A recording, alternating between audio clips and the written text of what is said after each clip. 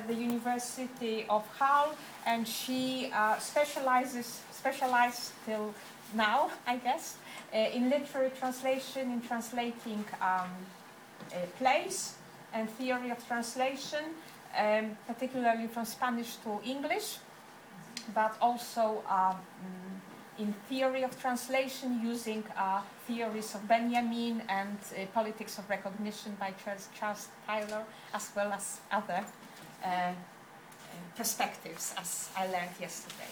So Sarah, the floor is for you. Great. Would you like to sit here, or are you happy there? So, I'm happy here. Okay. Watch them. So maybe I will sit here and watch. Great. Thanks. I had a super fancy font prepared for this PowerPoint, and I now see, to my dismay, that I've forgotten to embed it in the PowerPoint. So it doesn't look quite as kick-ass as I planned. So this PowerPoint will now be as much as a surprise to me as it will be to you. But let's see what happens. So I want to tell you about my quest that I'm on. I'm on a quest to discover the secret of cultural translation. I want to know what attraction it has as a resource for us as researchers. I want to question the tools we use to theorise it in a globalised multicultural world.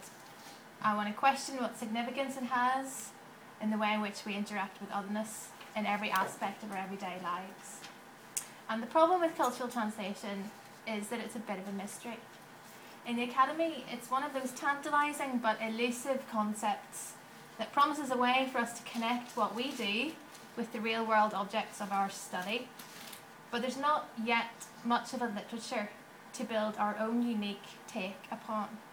No monographs yet, just the occasional book chapter, a handful of journal articles, and no real working definition to build on.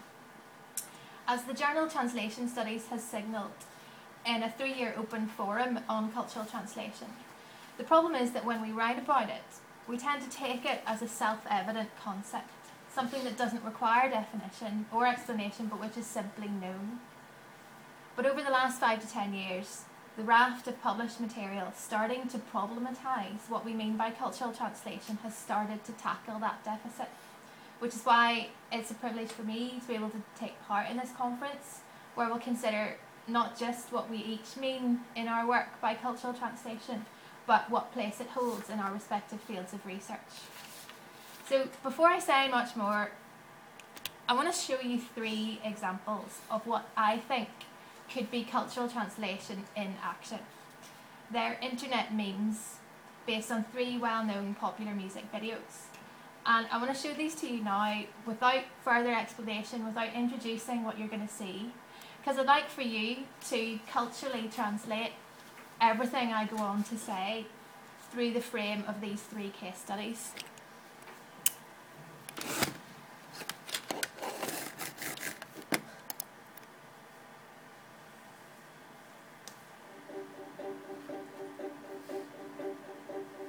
I threw a wish in the well. Don't ask me, I'll never tell. I looked to you as it fell. I will not inflict the entire videos upon you.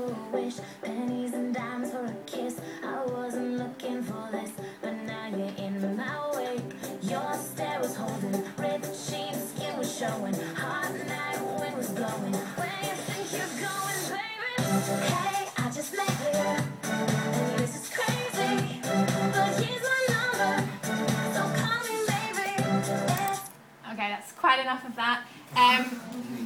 As you'll have guessed, that was something based on Carly Rae Jepsen's 2011 single Call Me Maybe. Let's have a look at the next.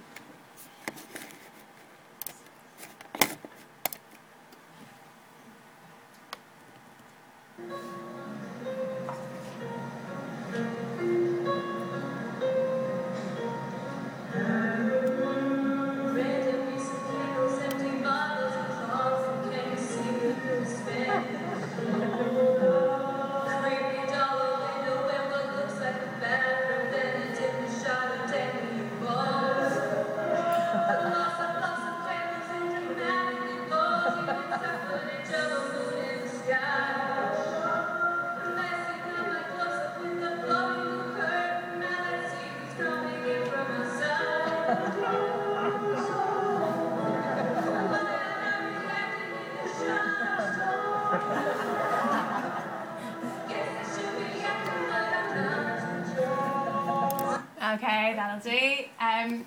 Another thing based on Bonnie Tyler's iconic Total Eclipse of the Heart. And finally... Okay, everyone in position for the photo. After the advert.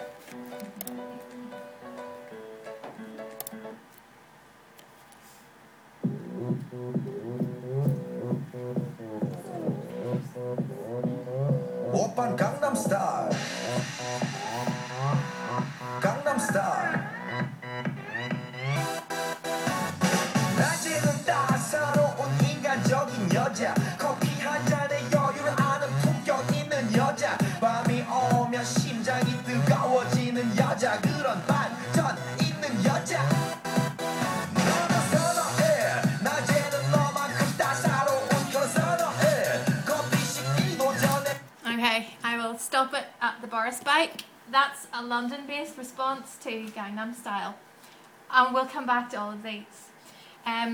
Why do I think these relate to cultural translation in action?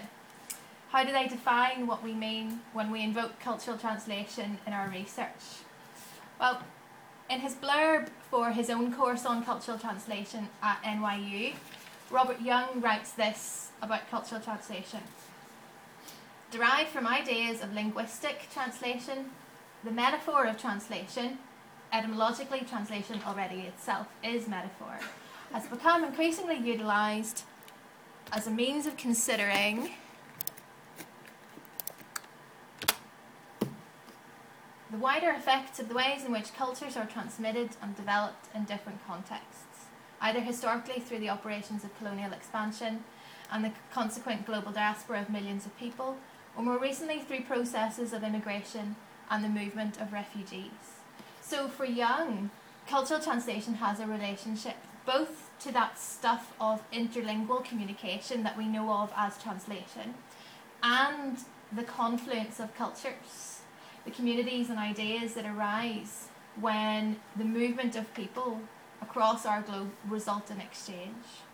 That's all based on an idea first explored by Homi Bhabha, influenced by Salman Rushdie, in which the movement of people from one locale to another demonstrates an ability through that movement to subvert, to distort and therefore resist the hegemony of dominant colonial and neo-colonial narratives.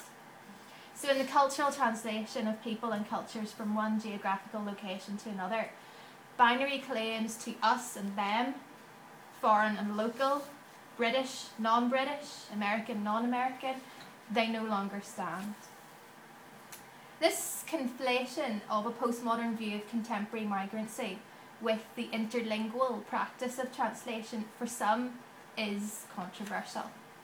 Why confuse the two? But I think it's possible to use translation, that term we use for the communication of ideas across borders of language. I think it's possible to use that as a means for understanding the transmission and development of ideas across culture. That's what I'm going to try to convince you of today. So I believe when we talk of cultural translation, we're not confusing the discourse of interlingual communication for the discourse of post-colonial resistance. With cultural translation, we're highlighting the presence of translational acts in the cultural phenomena of everyday life.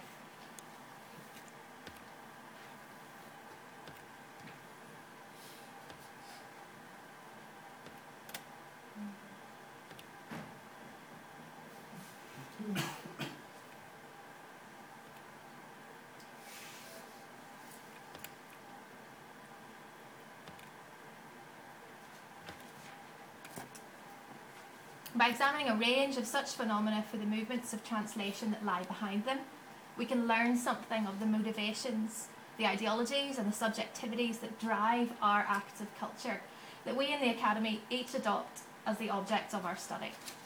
So for me, it's precisely in the application of translation thinking to cultural, political and social analysis that we get a methodology, a lens through which to examine the processes and effects of interaction between people and across cultures. The points I'm making today are part of a much larger study I'm doing in which I'm tracking movements of translation in the interactions that make up everyday life. I'm looking at international travel, migrancy, cartography, modern art, art history, current affairs, and so on, in a bid to see how translation can help us better understand the world around us.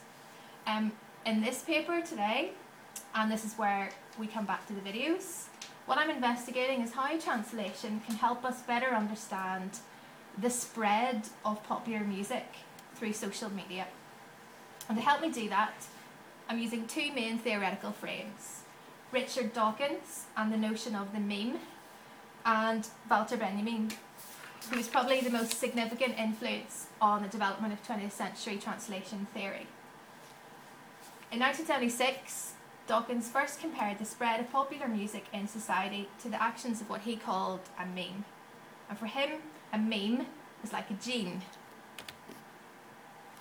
He says this: just as genes propagate themselves in the gene pool by leaping from body to body, so memes propagate themselves in the meme pool by leaping from brain to brain via a process which, in the broad sense, can be called imitation. If a scientist hears or reads about a good idea, he passes it on to his colleagues and students. He mentions it in his articles and lectures, and if the idea catches on, it can be said to propagate itself, spreading from brain to brain. When you plant a fertile meme in my mind, you literally parasitize my brain, turning it into a vehicle for the meme's propagation, in just a way that a virus may parasitize the genetic mechanism of a host cell. All of that Dawkins was writing in 1976, but it's really not hard to fast forward to the present day, where the concept of going viral links straight back to the idea of his notion of ideas parasitizing the brain. Catchy tunes, popular videos were used to all of this. And for Dawkins, it's a survival process, and it's survival secured through mimetic imitation.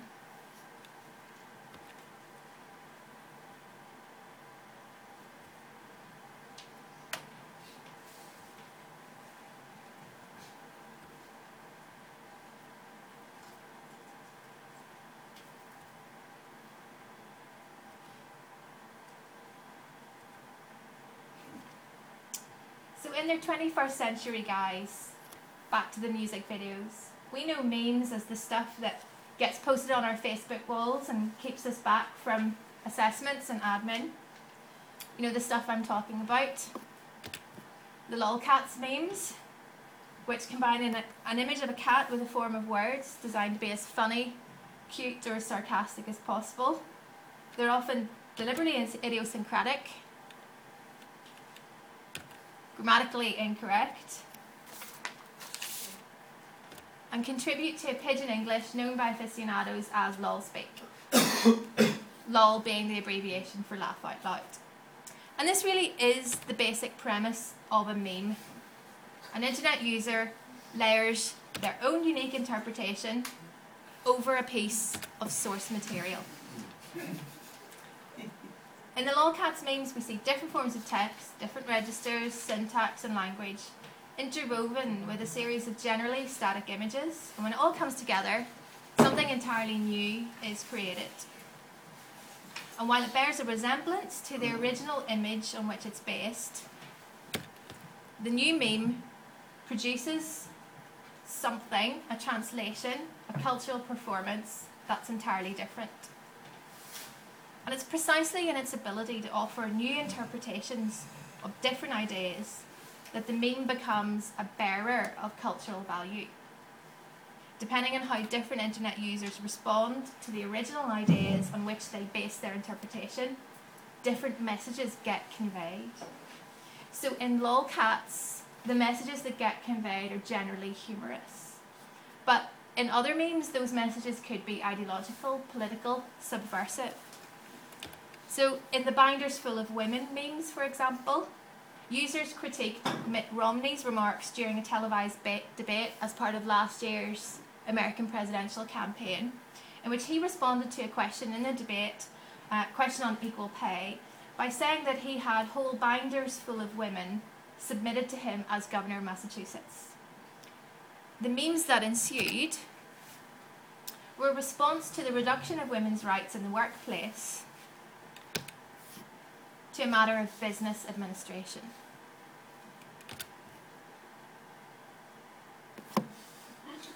So going back to Dawkins, this is a form of political satire that propagates itself through imitation. But it's also something more, because with every mimetic imitation, whether on Facebook, Tumblr, Wikipedia, all of these talking about the binders full of women gaff. So across the internet, whatever the medium, activists are able to put women's issues right to the forefront of last year's American campaign.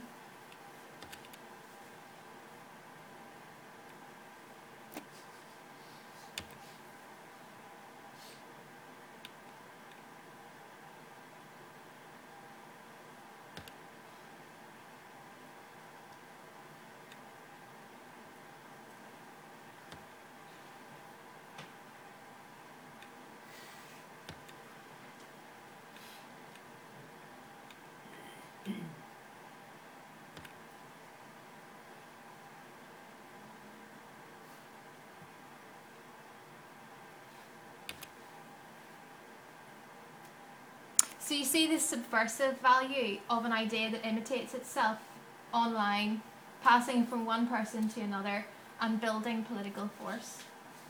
So today I'm basing my discussion on viral video memes. And specifically, as you've seen, the Call Me Maybe meme, based in Carly Rae Jepsen's original. The so-called literal meme, which reworks the lyrics of a well-known music video in order to parody it. And the horse dance from Psy's Gangnam Style. And at a fundamental level, what I'm saying is that there's an active translation behind all of these. So we have, first of all, just like in Lolcats and in The Binders Full of Women, we have a cultural stimulus. An image of a cat, a contentious statement by a politician, or the three songs on which these case studies are based. And these cultural stimuli function like the translator's source text. It's their base material. In translation, the translator's brief sets out the conditions of employment, what their audience, reader or client needs and expects. And the source text for a translator is the base metal that they'll recast as another text, a new creation, that conveys what they need it to the new audience according to the translator's brief. And as with translation, the cultural stimulus here, the source text behind the production of a meme, is an infinite canvas for the production of meaning. And I say infinite because, as with memes, different translators can and do layer different interpretations onto one single source material. So this is Garcia Lorca's Spanish play, Bodas de Sangre, an original text in Spanish. And yet you have so many different interpretations in English by different translators. Each of them performed, each of them published, and each of them seeing something different in Lorca's original. And they each do this differently, not just because the act of reading is a subjective exercise, but because there are different needs and different reasons and motivations that drive the shape of a translator's interpretation. In Dawkins's concept of the meme, a singular source stimulus can be propagated and imitated in different ways by different internet users. And that makes stars of some people and mockeries of others. But what I'm suggesting is that we can recognise in the process of mimetic imitation a form of translation going on, in which, just like the translator, the creator of a meme builds their own unique interpretation upon a largely fixed stimulus, a source text. So let's say Mitt Romney. He's in a presidential debate, he makes this sexist gaffe. when that is interpreted by different internet users, they each create a translation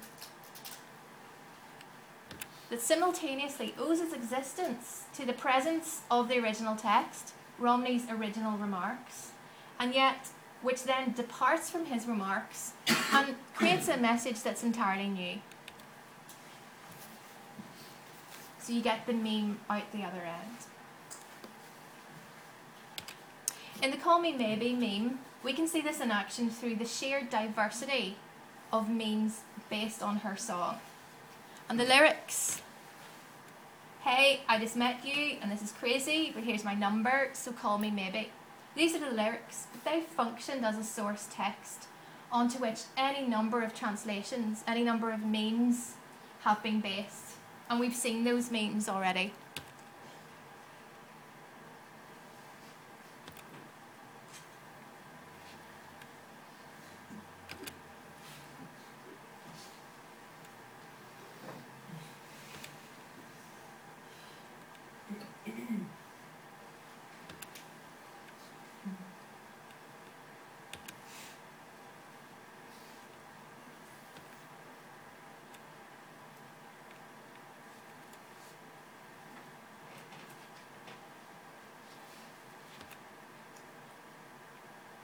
Okay. And all of this takes us to the second translational movement that I want to highlight. Because by framing these memes as a form of textual production, what we get, as with translation, is transformation. Because as with the act of translation, when the maker of a meme interprets the source material, in a sense, they're creating something else whose substance is entirely different. The very chemistry of the original material is changed. And Benjamin describes this departure like a tangent that glances off a circle. So the tangent of translation, he says, touches the circle of the source text only very briefly, and really at the smallest of points, before it goes off to take its own path. And we can see something of the translational conditions necessary for this creation of new life. Most clearly, I'm saying, in the literal memes, the Bonnie Tyler memes, that deliberately reinterpret the visual imagery of popular music videos with an all-new set of lyrics.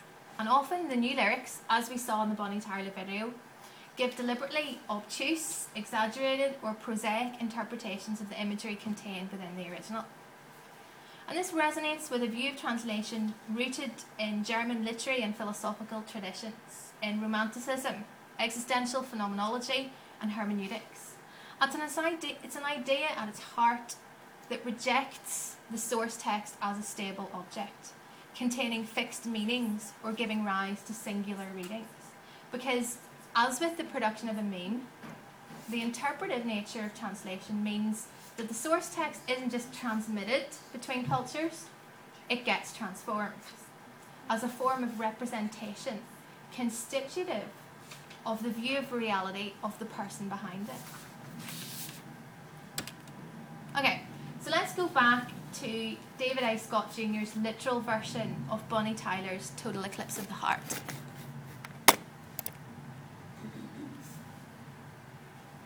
This is Four Pillars Club Anthems. Let's not bother doing. As you saw earlier, in those literal subtitles that came up when we watched the video, you can still see Bonnie Tyler's original imagery in the background. So what we watched was a translation, an interpretation that didn't elide the fact that it was a translation. Its status as a text metaphorically in between is actually its greatest virtue, because if we didn't have prior knowledge of Bonnie Tyler's video, then, and the strangeness of its imagery, that very 80s romantic epic video style, if we didn't have that, then the new lyrics placed in subtitles at the bottom, the literal interpretation, it wouldn't be so witty. We'd lose something of the absurdity. So what we're saying here is that this is a translation that holds up his hands and it says, translation transforms. It doesn't give you back the source text, it changes the source text. And it's being reinterpreted, reimagined and remolded so that ontologically the translation becomes of a different mind. It's not quite an original piece of work either. It still depends on Bonnie Tyler's video in the background. So you can see in some way that that translation is derivative. It's based, inspired by Bonnie Tyler's original video. It owes its existence to the ideas that it got on the basis of watching that video. And that's an ambiguous identity. And for that ambiguous identity to have any cachet with us as an audience, it needs to make a virtue of its dependence on the original text. And that's what translation does. It extends the life of the source texts on which it's based beyond the confines of the world of the source text. So it's taking Bonnie Tyler out of the 80s, bringing it to 2013 to all of us.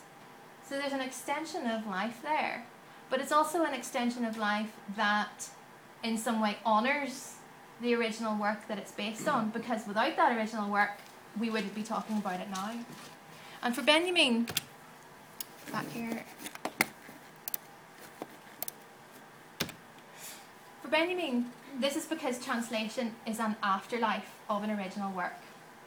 And since translation comes later in time than the original, it signals how, in Benjamin's words, important works which never find their chosen translators in the era in which they are produced have reached the stage of their continuing life.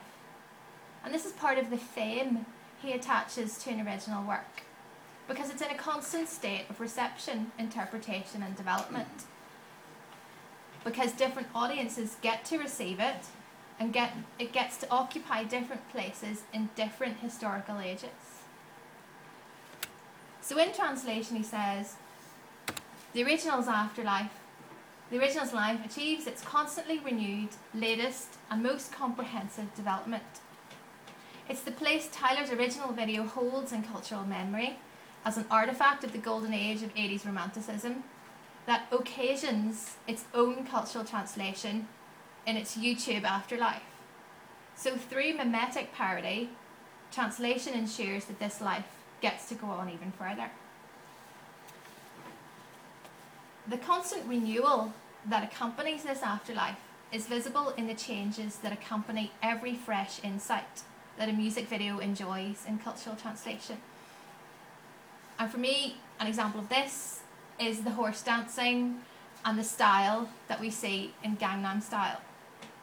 For Psy, as the author of his source text, the video, the memes that his video has inspired not only owe their existence to the presence of his original dance, and thereby affording him a certain credit as the originator of the dance, but they also succeed in constantly renewing his video, keeping it alive in our minds, keeping it current, maintaining the cultural conversation about the phenomenon that is Gangnam Style, and no doubt doing wonders for his bank balance along the way.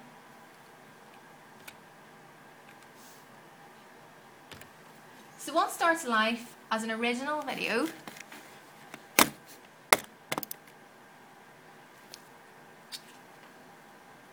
Okay, everyone in position for the photo.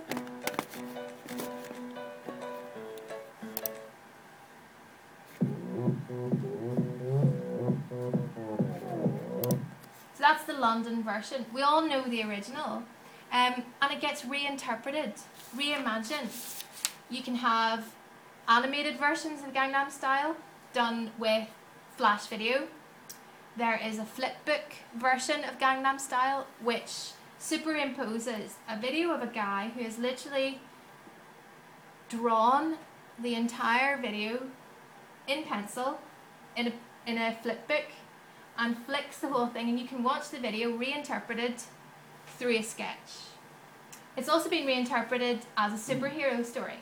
So there's a video online and it's called Gotham Style, and it's all about Batman and Robin running through Gotham talking about how awesome they are.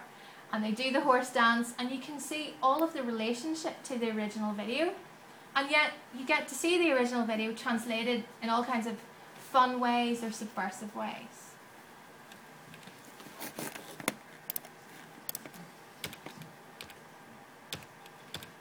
Okay, so in the Mitt Romney example, in a way, translational renewal means we don't just have one translator interpreting a fixed source text, resulting in a single translation. What we learn from the multiple afterlives of Gangnam Style is that we actually have multiple translations, multiple translators, and all of this impacts on how the song itself is received. Because we all know that this phenomenal popularity of Gangnam Style keeps that conversation going, keeps the records being sold, keeps him in the charts. It keeps us talking about him, and that's through that Dawkins idea of parasitizing all of our brains. So in some way what we're saying here is that what we learn from a translational perspective is that these are multiple translations yielded by multiple translators that actually have an effect on the original source text.